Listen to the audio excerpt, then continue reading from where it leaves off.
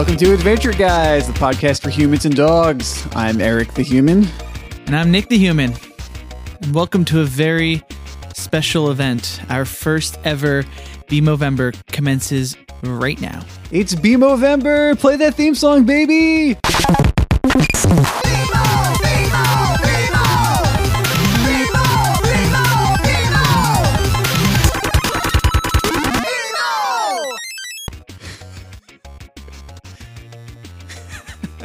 I knew that was going to happen, and I haven't done it yet. Yeah, it'll happen. It'll sound good. Welcome to Bemovember, first of an annual event. Yeah, Eric, since you conceptualized Bemovember, do you want to give the listeners a little bit of an heads up on what they're about to be in for the next couple weeks? The entire month of November, we're just going to watch BMO-centric episodes. Who could be mad at such a concept? See, BMO is a character that is kind of peppered in small doses throughout the show, and always like very like real winning moments whenever BMO pops in, and it's rare that BMO gets like some focus. Mm-hmm. So we're doing it for the entire month. Yeah, I was explaining it for any of our casual fans out there, explaining something else. I was like, BMO, that's a great way to explain BMO, but also just generally one of the most beloved characters in the entire series, right? Like for good reason. Yeah. We've talked about previously, what was the episode we did where BMO is acting out as a sheriff? Angel Eyes. Angel Eyes. We did that one. Really great episode. Brings into sort of question BMO's morality. Is BMO nice, or is BMO kind of a dick? Is BMO naive? What is BMO going on with? And in this special that we're covering now, the Distant Lands BMO special, it's spoilers. You should watch it if you want to before we get into it. But it's revealed to be sort of a prequel of sorts for BMO, and gives us some more background and foundation on who BMO is and what BMO's been through. And in ways that the Distant Lands for Magic City and Peppermint Butler kind of let me down, I think this one kind of came through. Yeah, there's so much under the surface about BMO's character, and I feel like every time we get some focus on BMO, like it's wild how random and the directions it goes in, and like this is how BMO is being developed. Like this is where the character development is headed. It's always unexpected. It's always awesome. It's exciting. Super rich. I know. When we did that Angel Eyes episode, yeah, it was a fun episode. I feel like that was maybe the worst episode of Adventure Guys. Oh yeah. Why? Because we just weren't ready to talk BMO. That was the famed lost episode. Oh right. So we've talked about this a million times. This occurrence. This was, I think, early on. We had done like 5 or 6 episodes or something, and we recorded an entire episode, or we thought we recorded an entire episode. Yeah. But we didn't. It didn't matter because it wasn't good. Yeah. It was like very boring. We needed to redo it, and then that led to there. But yeah, but that's really the only like true BMO episode we've done. So like in, this is episode 60, like it's time to get some BMO shine going. So I think 60. This is perfect for Bemovember. And we've got some really good episodes we're gonna cover. I would say, right up top, what are we gonna cover next week? BMO Noir. BMO Noir. Which we talked about a lot on the Lost episode. Yeah. It was requested as well, as a BMO episode we cover. Get ready for that. Listen to that. We don't usually tease up top like this, but for Bemovember, it's what you get. So that'll be a really fun app. And this one was great too. We talked about doing Distant Lands 1 for like months, a year, right? Like we should have really done this when it happened, but right. But we saved it. We saved it for Bemovember. So, and here we are. Should we just jump right in and talk? Episode discussion. So yeah, Distant Lands episode 1, BMO. BMO. Just titled after the character. Yeah. No fancy, not flowery, not poetic. Just straight up BMO. It's like, this is what you're getting. I think it was a great choice to launch the series with for the Distant Lands. Yes. Yeah. And it's cool. It started and it got its own little title sequence, which I don't think the other ones all had. Like there would be a title sequence, but like this was even like leading into the theme song. Right. Distant Lands has its own little truncated opening sequence. Like they don't do a full like theme song like they do in the regular series. It's just sort of like that fist bump and then it goes into whatever it is. But yeah, BMO had like a little bit more extended intro with like some CGI like cameras zooming through the innards of BMO circuitry and everything. Yeah, which comes into play later in the episode. Yeah. So it's nice to see the inner workings of BMO. And then BMO comes and we're greeted by BMO just in space on a ship, cowboy hat on, singing a cowboy song, saying a great thing. There's more. The first thing BMO says, first minute dialogue, there's more stars in the sky than grains of sand in the sky. Indisputable. Every line that BMO has is just a little bit quirky. Yeah. There's just something a little bit unexpected about all of the dialogue. All of it. And with BMO singing this song that's cowboy related, and then all of a sudden starts singing about the potatoes, BMO's potatoes, which is like outrageous. And then the potatoes, then there's like a hailstorm. The potatoes help plug up a hole, and BMO starts fixing up the hole with a giant bandage. And out of nowhere comes this like weird alien thing, which BMO quickly names Olive because it honestly does look like an olive. And Olive just sends BMO skyrocketing through the galaxy at light speed. And we get like what's BMO seeing sort of like in 2001 A Space Odyssey, like when it's going really fast and you see like all the fucking lights at the end when it gets all psychedelic and everything. It was like BMO was seeing a lot of that shit. Yeah. There's a lot of psychedelic face melty type hyper speed kind of animation in this episode. Mm-hmm. And then BMO, it lands and like we're greeted by where BMO is headed right as before the ship is to crash into there. And there's like a weird like battle of these characters, like none of which we've ever seen before. There's so much that we haven't seen before in this episode. Yeah. This episode feels, well, it's just 44-minute special, so there's obviously a lot happening, but it feels like the most maximalist Adventure Time has ever gotten. Like there's some episodes of the regular series that feel very contained, minimalist, and this is like the total opposite. Like every dial is maxed out on this episode. Yeah. BMO is the only character that we have to anchor our context of Adventure Time. Adventure Time. Everything else is new. Yeah. There's just a million kind of like things going off in every direction. Distant Lands 4 Wizard City had a lot of that where it was new, but we didn't have an anchor. And it's really important, I think, in this one that we have the anchor of BMO. Wizard City had like, okay, you know what Peppermint Butler used to be, here's like the new version. You know what Abracadaniel kind of was, like here's his niece. And you've seen like some minor characters like throughout the series and like they're coming back.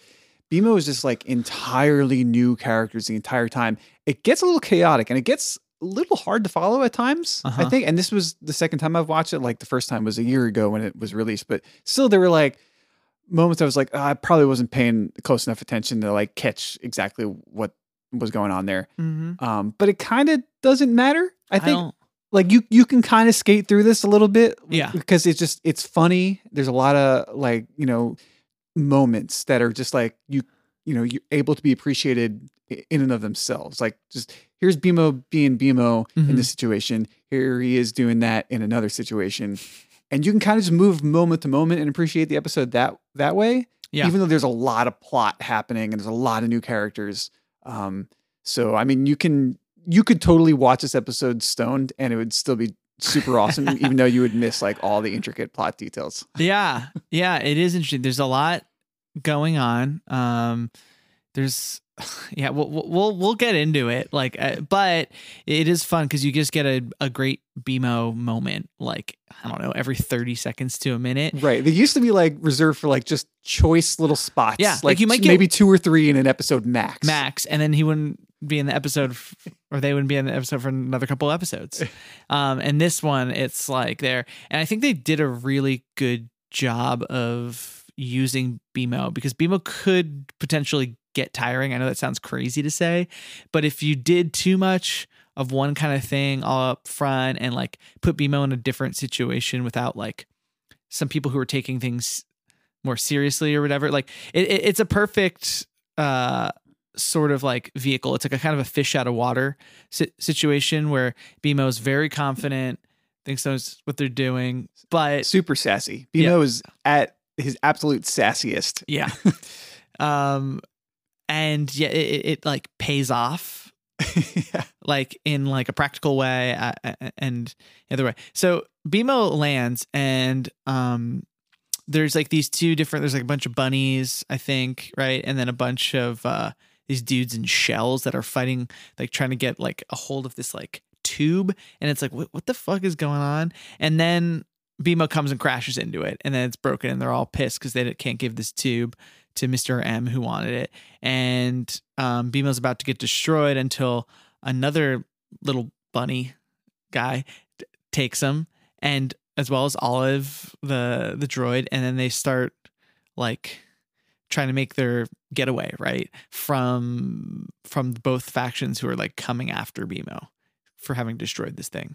Am I explaining it well? It's kind of convoluted. Like you're like, wait, what did BMO just crash into? Like, who are these people? What do they want? What is this thing? All that really matters is that BMO just angered like 10 people, like adults that are like trying to do business and needed this important thing. Yeah, it is a little bit murky trying to figure out everyone's motivations in this episode. Mm-hmm. Like you kind of eventually learn like, you know, what I guess Hugo is the main antagonist, and at the beginning he's only like hinted at, like people talk about Hugo, but you don't meet him yet. And you kind of get like what he wants, but then there's also Mr. M. It's like, what does Mr. M really want? Like, what is he trying to accomplish? He's just kind of screwing people over. And so you don't remember who Mr. M is? I don't, but let's go on just like a little bit further, and then let's talk about Mr. M. Like, so there's a little more context. Basically, this rabbit goes home, and you start seeing this planet. There's these different layers, and there's these different pods, and there's a surface layer, and they have to go down, and this is where the rabbits are living. And the rabbits gets down there, and the parents. Oh, well, before they get down there, BMO, where BMO crashed, made like a rift in like the shield, which was basically like kind of like their atmosphere. So BMO's ship like had a hole that like rifted in it, and all of a sudden like all of the oxygen, the whole atmosphere is just spilling out of this hole, and they're like, holy shit, what are we gonna do? And the bunny friend is like, well, we gotta like get out of here. And then BMO's like, no, we have to run towards the yelling. And then the rabbit's like, no, I don't do it. BMO goes, I do sometimes. And they run towards the opening, and one of the other guys is like, okay, oh, here's that fucking like robot, I'm gonna kill it. And then they wrestle, and the bunny and the robot like kind of get a hold of that guy's gun, and that guy flies out the hole. And then BMO tells John Hodgman. Yeah.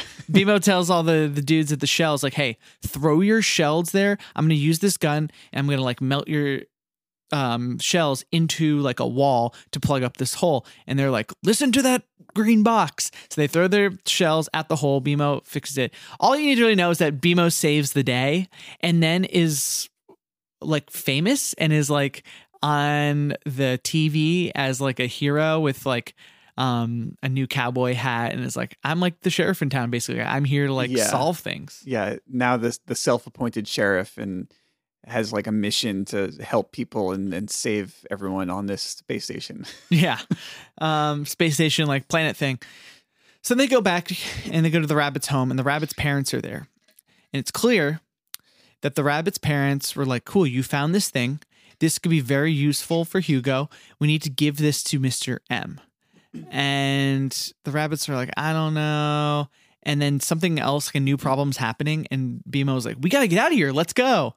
And they're sort of like, well, and then the rabbit's like, which is named Y5. It'll be like, we'll take BMO to Mr. M so we can get to Hugo or whatever, like, and see if it's worth anything for parts. Like it's clear they just want to like strip BMO for parts to use in like however they need. And it's like they're the bunny who's friends with BMO Y5, their parents work for Hugo. So it's, and for Mr. M is ostensibly like they're kind of like below, like Mr. M is sort of like a boss layer between them and it seems like Hugo. he's a little bit of an independent contractor, Yeah. like sort of freelancing, like, but also like a second in command. It's he's a little confusing, and if you realize who he actually is, it makes it a little bit less confusing. Mm-hmm. Yeah, but he's like, okay, it's like cool. He's kind of You like don't want to reset topic yet.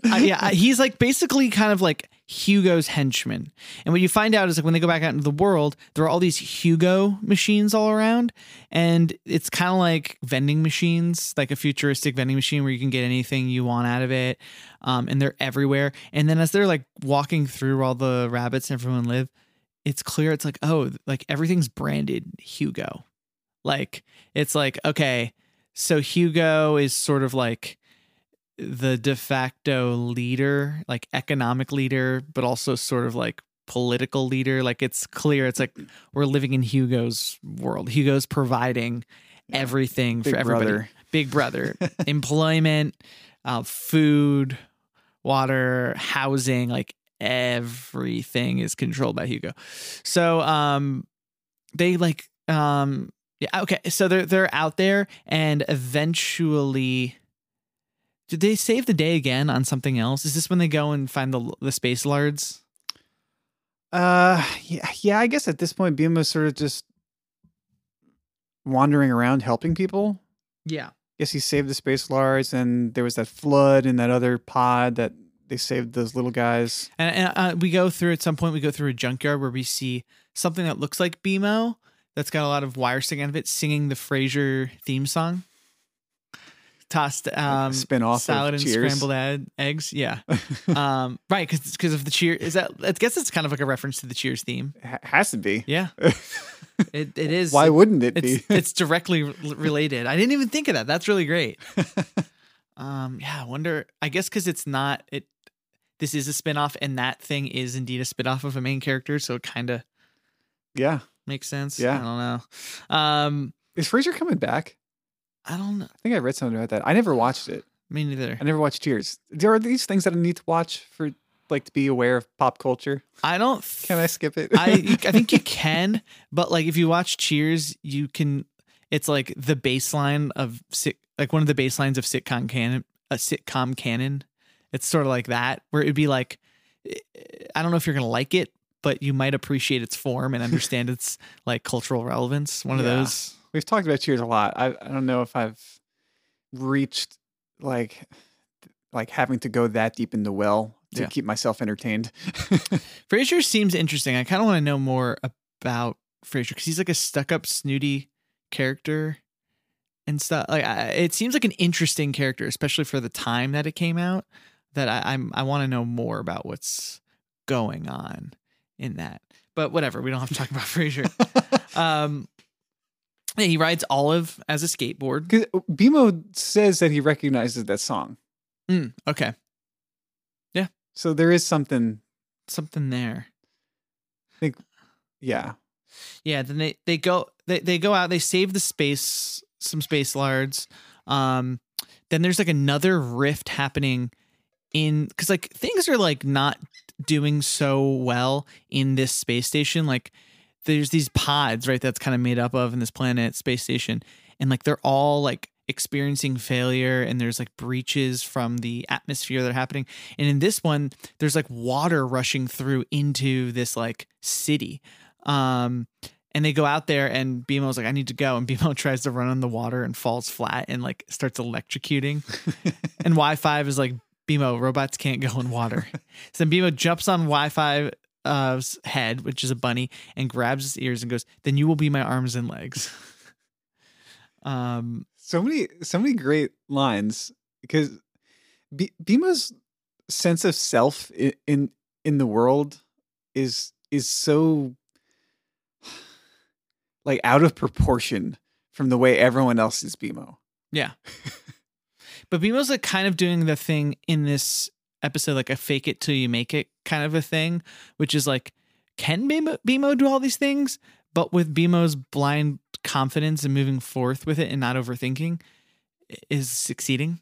Yeah, well, because that's because in BMO's programming, there's no real difference between fake and reality. Fake and reality. Now we got into this on Angel Face, and I said, in Angel Face, BMO's living out the reality of like being a sheriff and like having the cowboy hat and wanting to play in the West. I was like, in this, I was like, Eric, like BMO's kind of living out the sheriff fantasy. Like actually, like this isn't scripted or like playtime that Finn and Jake and Nepter are playing along with. Like this is like a real world, and there are consequences, and BMO's killing it.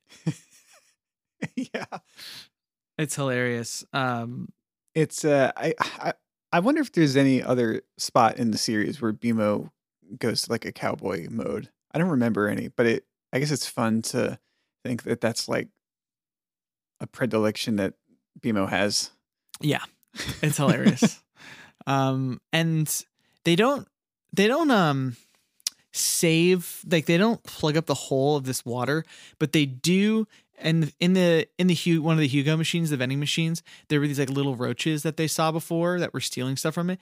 They kind of get them and bring them and Olive and Wi-Fi and BMO all get back inside, like to where all the rabbits live. And the two roaches are like, hey, like you helped us, so like here's this like thing we don't know what it is. And it's basically like a USB stick, Yeah, with an M on it. So it's like, oh, it's Mr. M's. So BMO puts it inside and goes, that's some smooth data. And then they just go about their business, and you're kind of like, I think that's going to be important. What the hell did BMO get on that stick? Oh, and also BMO, after getting it, goes, that's smooth data, throws it on the ground and crushes it. Yeah. Kind of like a if you were like smashing like a tall boy of PBR. Exactly.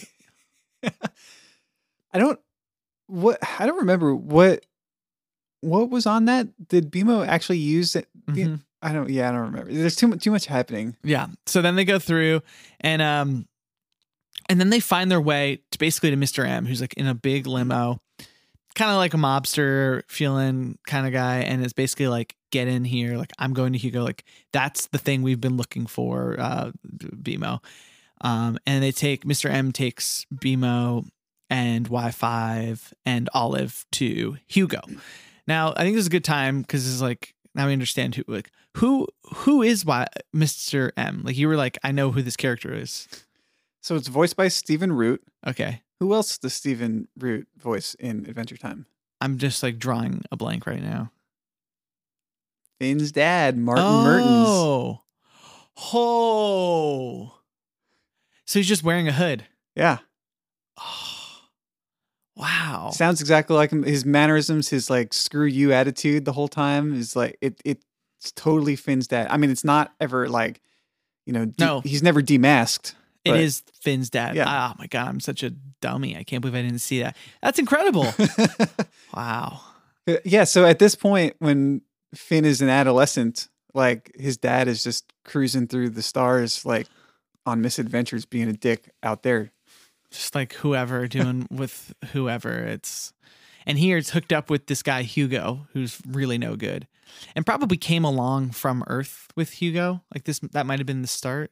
Maybe. I guess it's not really revealed how he got off planet, but like all the shit that he did in between. So we learned that this is a prequel episode. All the shit that Finn's dad did in between this episode and the main series was all off world, was all in outer space. And it eventually got him landed in prison, which is where Finn meets up with him again. And really makes sense given like the behavior we've seen, but then the behavior in this episode. So it's working for Hugo. Hugo seems kind of nice, voiced by Randall Park, which is just a generally affable voice. Yeah. Like one you're always kind of glad to hear, which is good for a sinister who thinks not a villain, but later is villain. And goes and takes a look at BMO, and Y5 is like, I'm feeling guilty about this, but this is for the greater good of the people. Basically, I need to sacrifice this friend, this thing that I like, for the greater good of like my parents and everybody that stands to live here, which is kind of fucked up. right? It's and I think it's starting to get at some of the like, economic and political undertones of this episode. Yeah.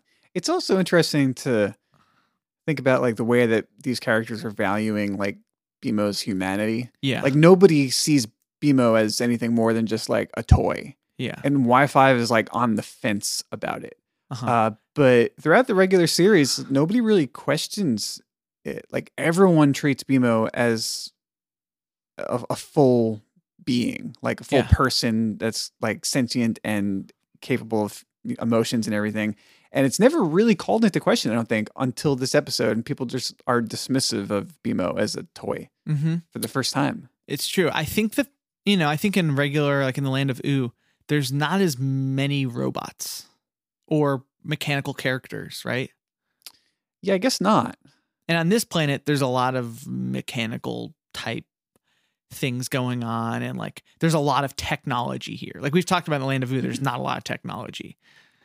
Yeah. Or it's Or it's inconsistent. it's in its inconsistent, application, or yeah. it's like candy technology and stuff. Yeah, I gotta tell you, I was missing the land of Ooh in this alternate like planet space station. You're like, it's just not as fun here. I know it's weird because they're on this space station the whole episode, and it does feel a little bit claustrophobic. And I don't know if that's necessarily due to any internal issue with this episode, because the environments within the space station are varied and there's lots of different things going on. Yeah. But still, I just think like by comparison to the regular series setting of the land of Ooh, which feels like such an open world environment, putting them in a space station just conceptually makes it feel more claustrophobic. It does. It really does. And like they went light years to get there. So you're kind of like thrown off your axis a little bit, which is fun for distant lands. And it really is a distant land. Yeah. So they're like, they get up there and Mr. M or Hugo ends up being like, okay, I'm going to take it apart and inspects BMO. And it's just sort of like, nah, there's nothing here I can use. And BMO gets away safe. Which is a little perplexing to me. Why did this moment happen? Yeah. Yeah.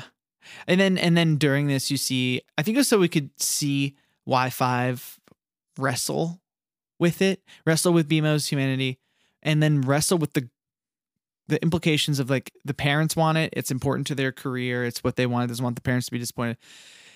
But also I think like in this episode, getting at this sort of greater cultural and societal that on this planet and space station, like the way that they're looking at Hugo and how their society is working. And they've given off some real blind trust to Hugo and what Hugo's doing. It's kind of like Hugo will provide. Hugo's a dictator, right? Like at it, it's like if we believe in Hugo, Hugo will provide for us. We need to prove our worth to Hugo and like get in his good graces and everything so that we can like benefit. Yeah, I guess. Yeah, I suppose the assumption that when you hear all these like side characters talk about Hugo is that he's going to be a bad guy. And then the first time you meet him, he seems a little bit more benevolent and like you think he's going to decommission BMO. Yeah. And he's just like, nah, we don't need to bother with this. Mhm. He's like, I guess maybe it's a little bit of like a red herring to be like, Yeah. oh no, Hugo wasn't what we thought. Like a double red herring, I guess. Yeah. Like- And it's nice to get to meet Hugo and see Hugo be nice so that we can be thrown later on in the episode, maybe. But then he's like, okay. And then Hugo's like, well, you don't have anything I need. Like BMO doesn't have anything I need. And BMO doesn't like take offense or even realize that his life was saved and just goes, I want to help. Like I'm the sheriff. Like tell me what you need. I will get it done. And he's like, okay, I need a crystal inside this like jungle pod, which no one can get into because it's all fucked up in there. Like there's like these abominations of God walking around where it's like sticks that are crocodiles that can fly and whatever. And BMO's like, no, I got it. I'll go in there and I'll get it. And like, let's go. And like Olive, Y5, we're going to get this crystal if that's what we need to do. At the same time, Mr. M and Y5 are like playing cards, future cards, and Mr. M like basically takes Y5's like moon boots, yeah. which is just shitty. It's like, you're a grown man. I don't know. It really, once you realize that it's Finn's dad, God, that makes so much sense. Yeah. Like the funny line is when he says, "Oh, if you win, you can have my boots," and they're like shitty, torn up, and cracked Yeah. holes. Loses them. Now Y5 is barefoot, and they're running out, and then they run as they're going to get in Mr. M's limo and go do this pod. Run into Y5's parents, who are just like, why doesn't the robot with Miss Hugo? And they're like, well, you, like Hugo said, and they're like, I don't want to hear it. Like, what is wrong with you? Like, why are you following this robot's orders? Like, they're kind of like, what is our kid doing?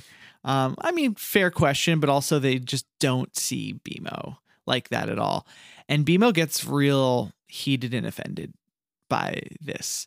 And Y5 is sort of like, look, I was just playing along and I let it go too far. I'm sorry, Mom and Dad. And BMO's like, fuck you. Like, I'm out. I'm doing this on my own. And like, BMO needs nobody. I've got you, football. And like looks back in the reflection for football. Gosh, football. The episode starts off with like a sick burn on football too. Yeah, what is it? I think Ben was talking about like not having anyone around to be friends with or something. And football in the reflection is like, well, you have me. And then people's like, I don't have anyone interesting is what I meant. Yeah. Which is funny to say. Also, I think it's worth pointing out, it's not revealed why BMO is in space or when. It's just, we just open on BMO in a ship in space. And right. I was kind of like, why is BMO in space? When is this? Like, what? It's, I guess the twist at the end is that it's a prequel, that it all happens before the events of the regular series. But I guess having it be the first thing after the main series, like here's the first Distant Land special, after probably seeing the series finale where it's set like in the future and BMO is like telling it as a flashback. I think a lot of people probably assumed like this is, very far in the future. That's what I assumed seeing it. And like BMO's just on like an adventure thousands of years past the events of Finn and Jake. And he's like flying through space now because like BMO just got himself into that situation. Right. But and when I started to question this on my first time through was when I heard Stephen Root voicing Mr. M. Got it. And you're like, huh? Yeah, it's like that's like, is this just Stephen Root like doing another character? But then like the mannerisms really start matching up with Finn's dad, and like, okay, so this seems to be like an alter ego of Martin Mertens. And then it's like, so where does this fall in the timeline? Right. And that's when things, That's when you're like, okay, I see what's happening. Yeah. So they, anyway, so they go and BMO's like, I'm going to go into the jungle land alone and like do this and be the hero. And Y5 goes and stays back and BMO goes in and then gets to have an adventure in this jungle land. And it gets some zany action sequences, just BMO just going for it. Yeah. Goes in and immediately falls into this huge dirt crevice where there's just like a community of crabs around. And as BMO tries to jump out of the dirt, there's like oozing like green slime that's like radioactive and acidic from the walls. And they're like, I'm going to get out of here. And the crabs all join up together and in unison start clanking their claws. And then their claws turn into wings and they start flying. And I did not like seeing that. That's it was creepy. That's not what's supposed to happen with crabs. Really inventive though. Like I just, so much new material was created for this one episode. Yeah. Like I at one point I was thinking just like, man, like the background artists like were overworked as hell on this. Because every scene they're in somewhere totally new. That's totally unrelated to the last scene and totally unrelated to the main series. And they're just having to like come up with all these crazy creatures and everything. Like it's insane. It's I appreciate the work that went into making like every element of this episode super unique. Great point. Yeah. Great point. Like hats off. And before BMO jumps onto one of the crabs to fly away out of the damage, BMO's starting to get a little bit scared. And it's like, no, like this is what we do. Like we move forward and BMO jumps onto this crab and then rides this crab into the sky and goes, "You're my new best friend," before the crab is promptly eaten by like a dragon. And BMO falls off and then right back to where he started. And the walkie-talkie's there and Mr. M's like, "BMO," and he goes, "Whoa, that was crazy." Like, "Okay, I'll go get this," and then goes to get the this crystal. And while this is happening, I think Y5 is back, and somehow Y5 is back with Olive just like rooting around and looking at stuff and finds another USB stick, right? Yeah, so she like basically like she's trying to steal back her gravity boots. Yeah. And she's rummaging through Mr. M's shit. Finds the gravity boots. Yeah. Thank God. And also finds his secret plan, which is just basically taking all these essential components of each pod which will destroy the space station, but will power like what they call the Unity pod, which is like an escape pod, which is Hugo's. And Hugo is plan. sort of like he's doing the populist sort of move, which is like, what I am doing is building this Unity pod that will save all of you in all the pods everywhere and cure every problem you have. And they're all like, "Fuck yeah, man." And it's all a sham just to benefit himself. Yeah. Like a good dictator does. A good charlatan. Yeah, and it's like it's like it shows it. It's like, oh, there's like a map, and each of these pods has like an energy source. The energy source has been taken, and now the pod's drained of its energy, and all the problems are happening.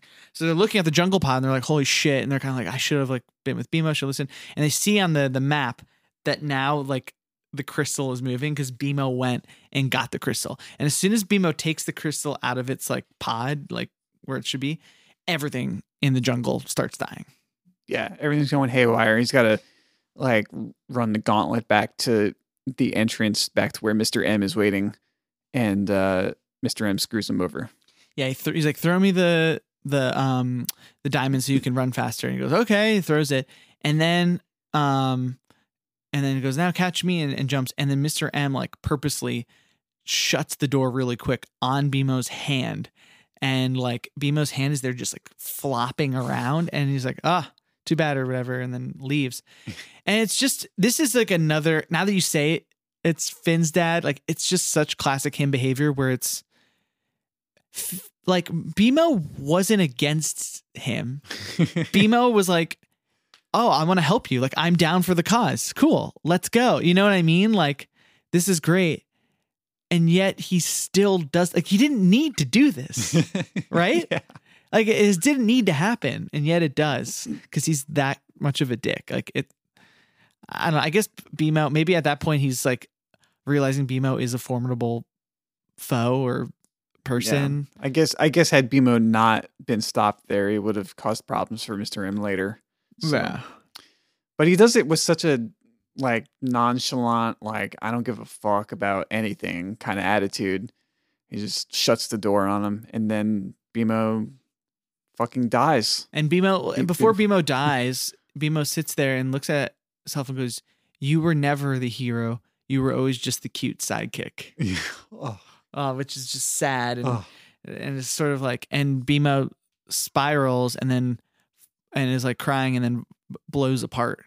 Yeah, this is like the death sequence that's like masterfully done. Yeah. BMO starts floating through a black void and is exploding and then being put back together and exploding. And BMO's just like, "I think I am dead." And then around BMO in a sphere, like in a circle, starts to be like, I don't know, 7, 8 different versions of BMO in different colors. And they all have like a different viewpoint on BMO. Like there's self-doubt, there's confidence, there's like defeat. And BMO in the middle is like, no, even BMO always bounces back, even in death. Like, right? Like it's like pretty ridiculous, but BMO's trying to hold it together and just like have faith. But like it's coming to terms that this might be the end. Right. BMO has, stared death in the eyes like many times. Yeah. Do you see that episode where he changes his batteries? Oh, I don't remember. Maybe a long time ago. It's just like it's just harrowing, like what he does, and it's unsettling how unflinching he is about it. Where he's got the little battery compartment in the back, Mhm. and so there's an episode where he changes his batteries by just setting out like 2 AA batteries on the ground, and he stands in front of them. They're behind him. He flips out his battery switch and removes like the batteries that are running low, and then he shuts off, and he's just like dead for like a second while he falls backwards onto the new batteries that he placed on the ground. Oh my God. So he just like experiences like a few seconds of lifelessness, like in the void. Oh. In between him. That is really harrowing. Yeah. He could get any of his friends to help him with that. But Yeah. It's like, why go through this? Which also, I don't know how his battery hookup works, but usually if there's that spring, it seems like it'd be hard to get it in there. he's got perfect aim. Yeah. It's honestly even when BMO just turns off, it's kind of sad. It's like, no, this should not be happening. Right. What's that meme of Ralph the Frog that only exists because you're consciously thinking about Ralph the Frog? I don't know that. You haven't seen that one? You're big into frog memes. I do love frogs. And I love memes and frog memes. I'll send it to you. Okay, hit me. It's also unsettling. Oh God. But BMO's gone, and Y5 is racked with guilt and now knows like what's going on. So they run down. Oh, they run into Y5 runs into her parents and is like, look, I have this info, and like can't get Olive to show up as like Mr. M is like a bad guy. We have to tell Hugo, like he's draining all the pods, and the parents are just like, shut up, like wear your boots, like get out of here, like you're an idiot, like basically just like really disrespecting their kid. And the kid finally stands up and goes like, BMO was like my friend and I didn't listen, and now like bad things are happening, and then runs to go get BMO. And there's a choice quote there, remember, where they're kind of like, wow, I can't believe she's so upset. And then Mr. M is like, yeah, he's like pain in the ass kids, like makes sense coming from their deadbeat parents.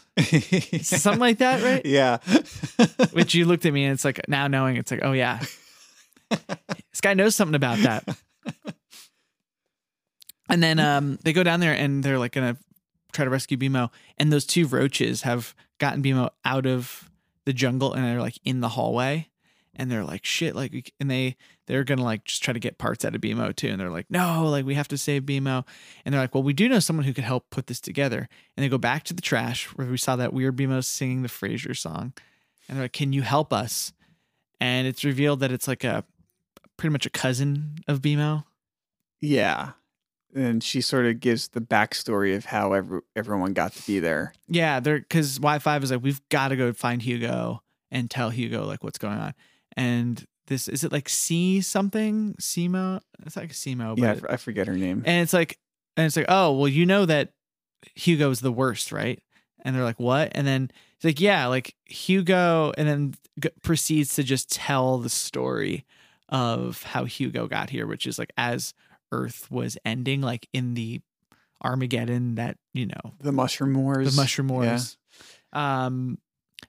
Ejaculated or evacuated and ejected. Wow, what a great combination of words! In a spaceship. That's basically the definition. Yeah, it really is. In this spaceship with a bunch of people, but did it very, very hastily and like not properly, like with enough money and what have you. And the ship like fails, and then like do you remember exactly what happens? Like then they find their way to these aliens, which are the Greys, which are some of my favorite characters in Adventure Time history.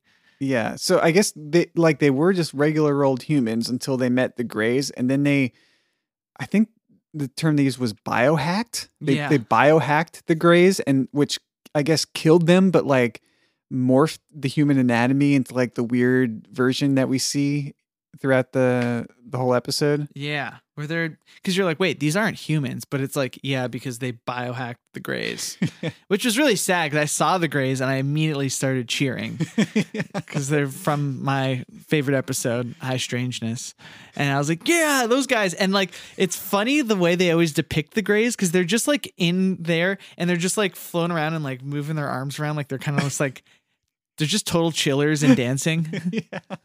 And then, then they like, and then what happens? Like they basically make their way to this planet and then make all these promises. And it's clear. It's like, oh, this guy is just milking where he ended up and all these people to get his spaceship back in like functioning like territory so they can get out. And then Y5 is like, holy fuck, Hugo's totally fucked up too. And then they put BMO back together. And right in time for this, what was it called? The Unison pod? Unity pod? Yeah. To be starting up. And then they get upstairs. And as they're coming up, Y5's parents are like, holy shit, every pod is dead. And like things are going bad. And they're like, I think Y5 was telling the truth. And the dad goes, honey, that's the first time I've ever heard you say that. And I said, I think Y5 was right. And they're like, holy shit, what did you just say? Further illustrating how fucked up their relationship is. And then they get back up there just in time. They're like, we got to like show this plan. And BMO is like, oh, I still have the data. And that smooth data. That's right. Yeah. And that's when BMO then projects from his face the map, which is basically unveiling the plan to just milk all the pods for their resources in order to fund this Unity pod, which is basically just the wealth getaway, the interests of the leader and the corporate elite, his inner circle. Because who's going to be on that thing but him and his inner circle, the people who can.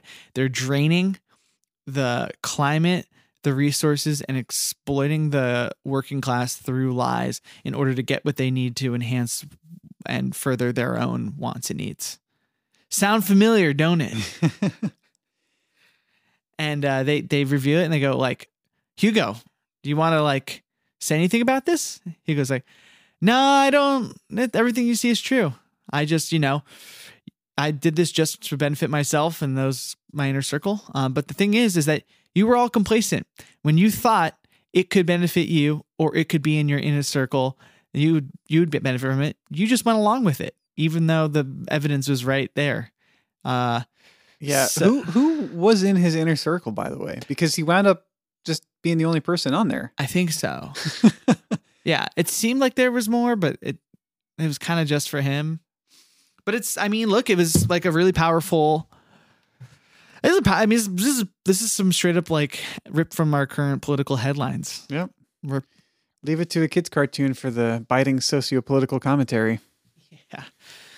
I don't even think we need to really explain. If you don't know what we're talking about, then I don't know. Go read a thing. Go read a news. It's election day coming up. Yeah. Get ready. I guess after this episode, or this episode will be posted after election day. Yeah. Just nothing good happening. Just local stuff. Like I'm only voting in like a shitty conservative district, and it's not going to change anything. But whatever. Well, still vote. I guess you could vote for a fucking cop to be mayor. Don't do that. I mean, I guess it's better than the other option. Yeah. It's true. Which is pretty shitty. Yeah. Let's stay on track. That's for our New York listeners. So the worst fucking thing New York City could do would be to make a cop mayor. God damn it. After everything. Fucking shit. After everything. Really gets me riled up. Yeah, me too. And in this also, I don't know if you noticed, but Hugo was bald, and I was like, seems like he's kind of Jeff Bezos. I feel like this is like really driving home. Yeah, this was well before the billionaire space race, though. It was, but Hugo was like an Amazon stand-in. It kind of felt sort of Amazon-y to me. Like all the Hugo machines are kind of like those like Amazon vending machine drop-off things. It's honestly just a more depressing caricature that Jeff Bezos wound up being that kind of person, like Yeah. trying to build a rocket ship. Like,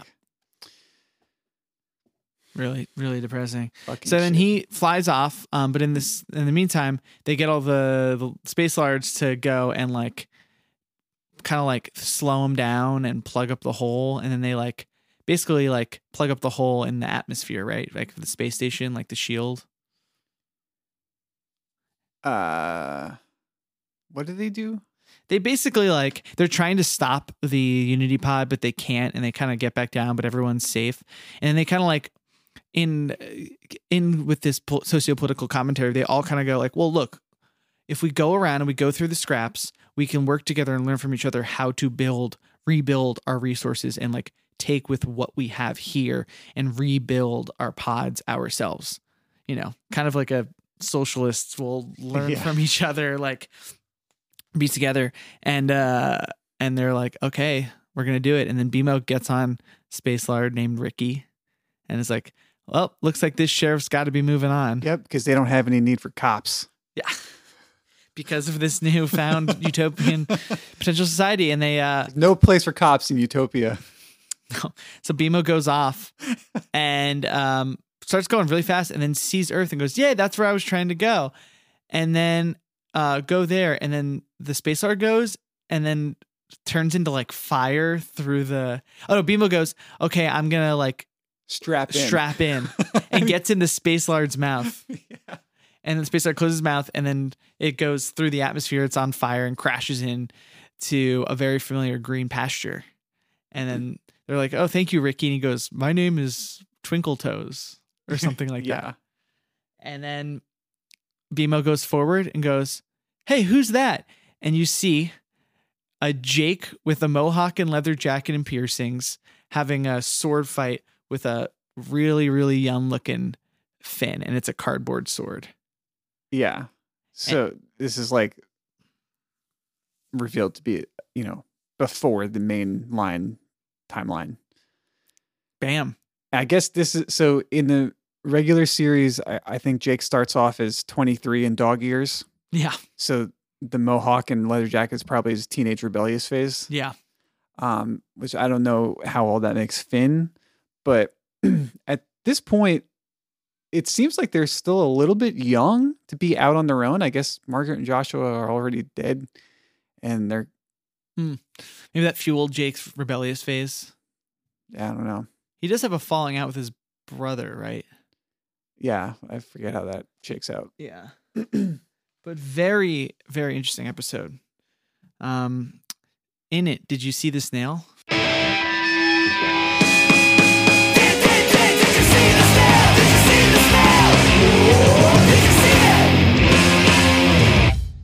No, I did not see the snail. Nick, did you see the snail? No, I didn't. And it's because he wasn't in this episode. Is it? Yep, that's why. I was very curious. I was like, is the snail truly in this one? I'm 99% sure that's how it happens. Okay. Like he's not in the Distant Land specials except for when he's like a story element. Yeah. Which was in that one. So there it is. All right. Should we do a little bit of a miscellanea mania? There's things you may not know. Those Eric and Nick will show you all the trivia in miscellanea. Okay. Well, here's I'll give you a little bit of fun stuff. Y5 says to get into the Drift's main city, like when they is descending, puts in a password which is like zeros and ones, and it's actually binary for password. What Y5 puts in. That's great. Yeah. And look, I'm reading here that this is the first canon episode where the snail does not make an appearance. All right. And like Adam Muto is credited as saying that. So it's good that we did not see the snail. Yeah. If we had, I don't know. We could be super high. We could see the snail in this episode, I guess. Yeah. I have to watch it again after getting after tripping on some psychedelic or something. Yeah. Are we gonna do a 420 episode this year? I don't know. We'll see. Is there like a episode where they get high in it? I They get. do I mushrooms? think we did that. I think that's Thanks for the Crab Apples, Giuseppe, Oh. which we talk about all the time. Oh my god, yeah. I mean, that's literally probably one of our favorite episodes. Yeah. Inexplicably. We could do season 4, episode 20 for for 420. That's not a bad idea. We'd have to do the whole podcast high. Are you allowed to do that? Does your work care? It's legal in New York now, right? Yeah, I don't know. How does it even fucking work? How do the laws work? No idea. It I've was like earlier this year. Yeah, I've never smoked weed. I've been waiting till it was legal. Yeah, I've only ever bought it in legal stores in like Colorado or California or any of the other like dozen states where it's legal. Dude, you got Only in those places.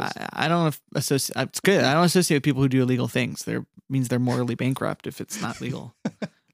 Legality equals morality. That's what I always say. Yep, that's what the cops always say. Yep. I don't think the cops follow legality or morality. Fuck the pigs. All right. Let's stay on Adventure Guys here. Fuck these sheriff cops. Yo, we were. How about that? Yeah. I mean, okay. What? Go. Yeah. Okay. So I do like sort of have a problem with the sheriff mentality. Like if you're gonna like be this cosplay kind of cowboy, like why would you choose the lawman? Why wouldn't you choose the outlaw? Mhm. Like every time there's like a fucking sheriff, I'm just like, there's such a cooler way for you to do this. Like, why does BMO have to be the fucking sheriff? Why has he got to be a cop? Mhm. Well, in like, cops and robbers lore, like I think you're existing in a world that's lawless and people are just choosing to say the world is meaningless. Therefore, if I steal, it doesn't impact others. And a sheriff symbolizes, hey, no, what? No, fuck that. Like we can choose to behave morally because it is the right thing to do. So I'm going to stand up and I'm going to show that like we should be conducting ourselves better as people.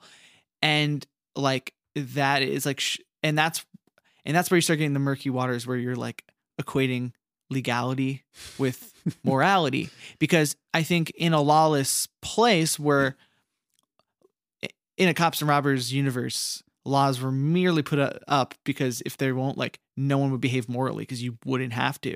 So that's like, it's like kind of the beginning of the conditioning to thinking that legality is morality. And in that sort of world, I can see, but it is not true beyond it. I was actually just listening. This is on my mind. I was listening to on Revisionist History. They did a breakdown of The Little Mermaid, and and they were talking about how that is kind of like a fucked up story because it came from like an old, like a lot of others did, like old fairy tales.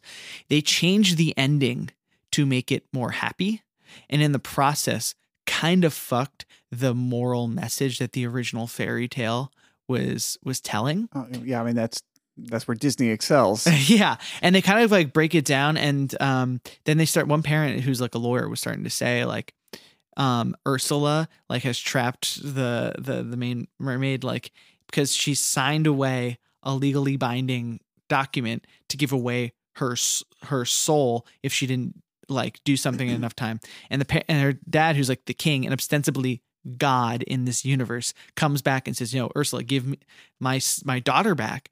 And she goes, no, she signed a contract and the contract is legally binding. So nothing can be done.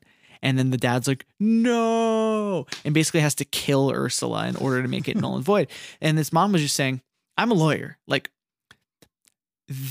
that was a legally binding document that was signed by a minor. Yeah. Right. Like that's not fine. Also, just the fact that of there was a contract for it does not make it the morally just, or that it would like upstand in any sort of court of law. But in this Disney logic, it's just upheld for dramatic purposes. But that's fucking with my kid's understanding of how this world works. And it's like putting legality above morality. And that's, dude, that's only 10 minutes into episode 2. And this is a 3-parter, 90-minute thing. So podcast wreck on the podcast, but revisionist history. Is there Little Mermaid on Broadway? Is that happening? Is anything happening on Broadway? I remember Titus Burgess like campaigning to be Ursula, which would have been an amazing casting choice. I didn't think it worked out though. Yeah, I don't know where that all ended up. Very good question. Nice. All right. Yeah. By the way, did you see the girl dressed as like a SWAT officer earlier today? No. So for our listeners, we're actually recording this before Beamovember officially begins. We're recording this on the last day of October, which is Halloween. And we went and got brunch today. Yeah. Such a fucking Sunday New York thing. And there was this woman at the table across from us that was dressed as a SWAT officer for Halloween. And I was like, we sat down, I did like a serious double take. I was like, what the fuck? Like I missed that.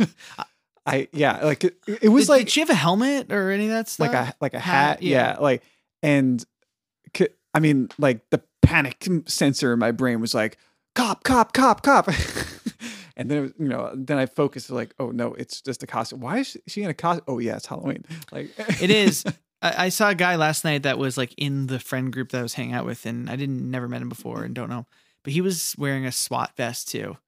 And I just like didn't give it any mind because it was Halloween, but it is kind of a, like what a costume to pick given the events of the last 2 years.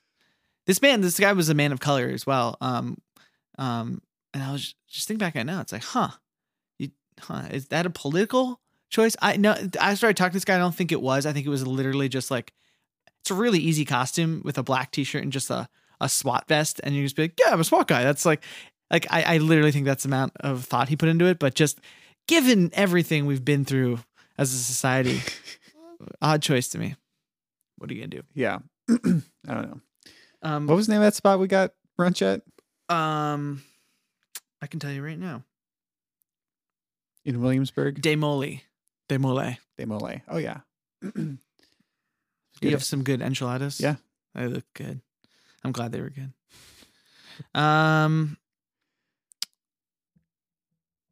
Okay. I'm now, okay. These rainbow colored, back to the Miscellaneous Mania, the rainbow colored subconscious selves seen when BMO dies apparently were first seen when BMO was contemplating Mo's death in The More You Mow, The Mo You Know. That might be an episode we should do. I think it is. So I think, is that a 2-parter? Does it say? I don't know. We should go look at that up. We should do one part of the 2-parter, but not the complete. Save the other one for next BMO-Vember, sorry.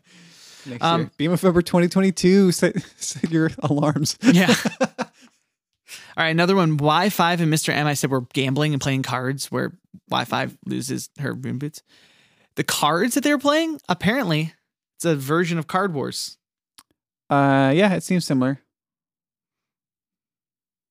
Interesting. So, it says that this was a reference to 2001 when they were going through. That's kind of like a standard like sci-fi thing now.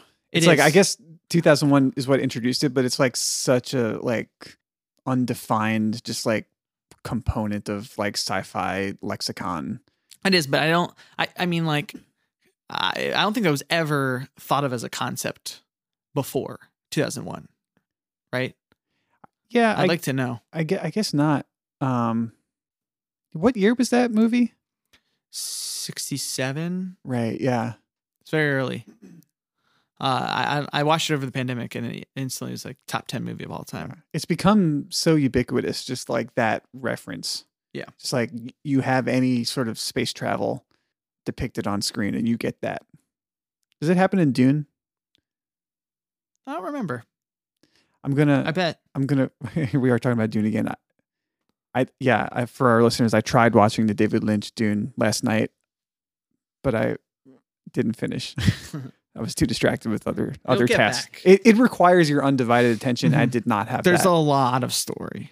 It opens one of the first things that happens in the movie is you see the weird monster of the Spacing Guild, that folds space in order to travel like that. So I was wondering if that guy has a larger part in the David Lynch movie. That, I mean, mild spoilers, that doesn't really come into play in Denis Villeneuve's Dune. Yeah. So I was very surprised to see that on screen in the first scene. Mm-hmm.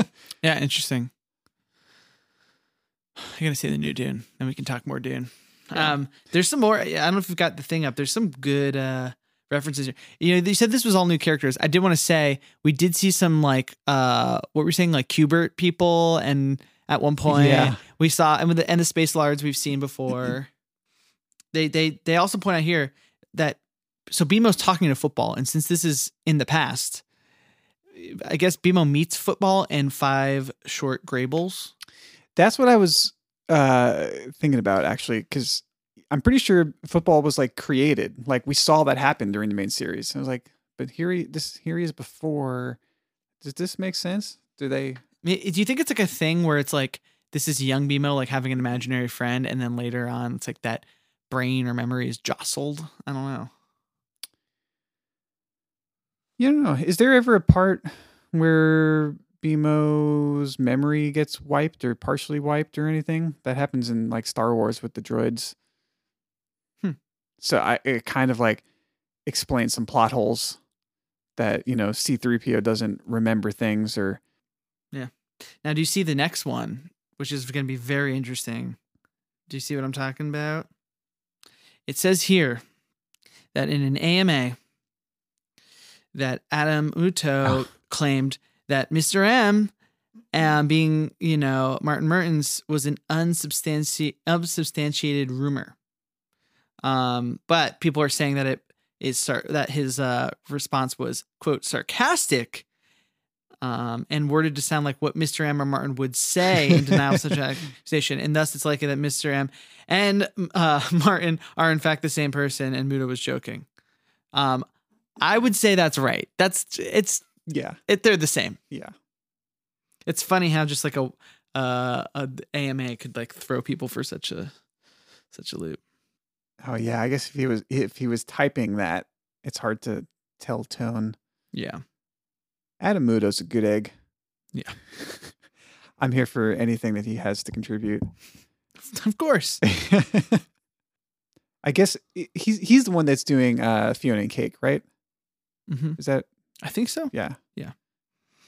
That's going to be really exciting when that comes back. Anything else you want to cover? He is the showrunner of Fiona and Cake, by the way. Cool. That's all I got. Yeah, that seems to be all the relevant stuff. We're pretty on topic this episode. Yeah, very on topic. Kelsey will be happy. Yeah, you were very on topic, Nick. I know. Any mail we want to go over? We got a lot of spam mail for Jesus McGuire. I'm talking a lot. 30 emails. Jesus, are you a listener? Are you fucking with us? I don't know what this happened to us once before. I think our email address is weirdly generic in that I was honestly surprised that I was able to get it. Yeah. So maybe it winds up just being entered into a thing that sends it out to spam bots or whatever. Mm-hmm. So yeah, every now and then it just is going to require some cleaning and go through and unsubscribe all the junk. But nothing if not the hard work for us, Eric. Yeah, we didn't get any real emails, so no. Did you see the mail? Yeah. And next week we don't really need to run that episode generator. Now we can play the song. What are we gonna watch next week? What are we gonna watch? It's the episode generator. All right, so next week we're gonna watch BMO Noir. This is deep in our lore that we did it once and it got all fucked up, but we're gonna do it. Yeah. What's the? And we're hoping we're gonna have a special guest before we commit, like we have in the past. Let's just say we should have a special guest. And it's been the first time in a while. I confirm some of the details, but that should be fun. Yes. And we should get some more guests for BMovember. I big time agree. Yeah. What season and episode is BMO Noir? Good question. I'm gonna look that up myself. In the meantime, while we look it up, if you have been enjoying this episode, please give us a positive review on iTunes and the Apple Podcast app. Just give us a quick 5 stars and write a little thing.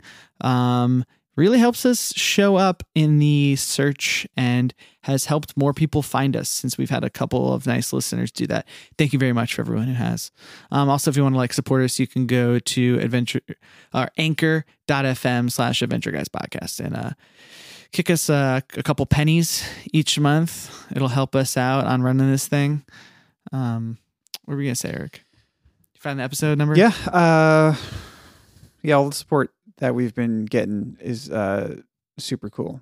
Hell yeah. It feels like we're picking up some steam on this podcast. You know, we've been doing it for a year, and we've got how many episodes of this podcast do we have left? 200 plus 240. There's no way we don't get to 300. We figured it out one time. Like 300 seems likely, given everything. Yeah. So yeah, we're about 20% finished. We've got a good 80% left to go. So yeah, we're building momentum. Thanks everyone for listening. Season 4, BMO Noir, Season 4, Episode 17. All right, that's for next week. Watch it. Thanks, guys. All right, good up, everyone. Great app. Peace out, y'all. Bye.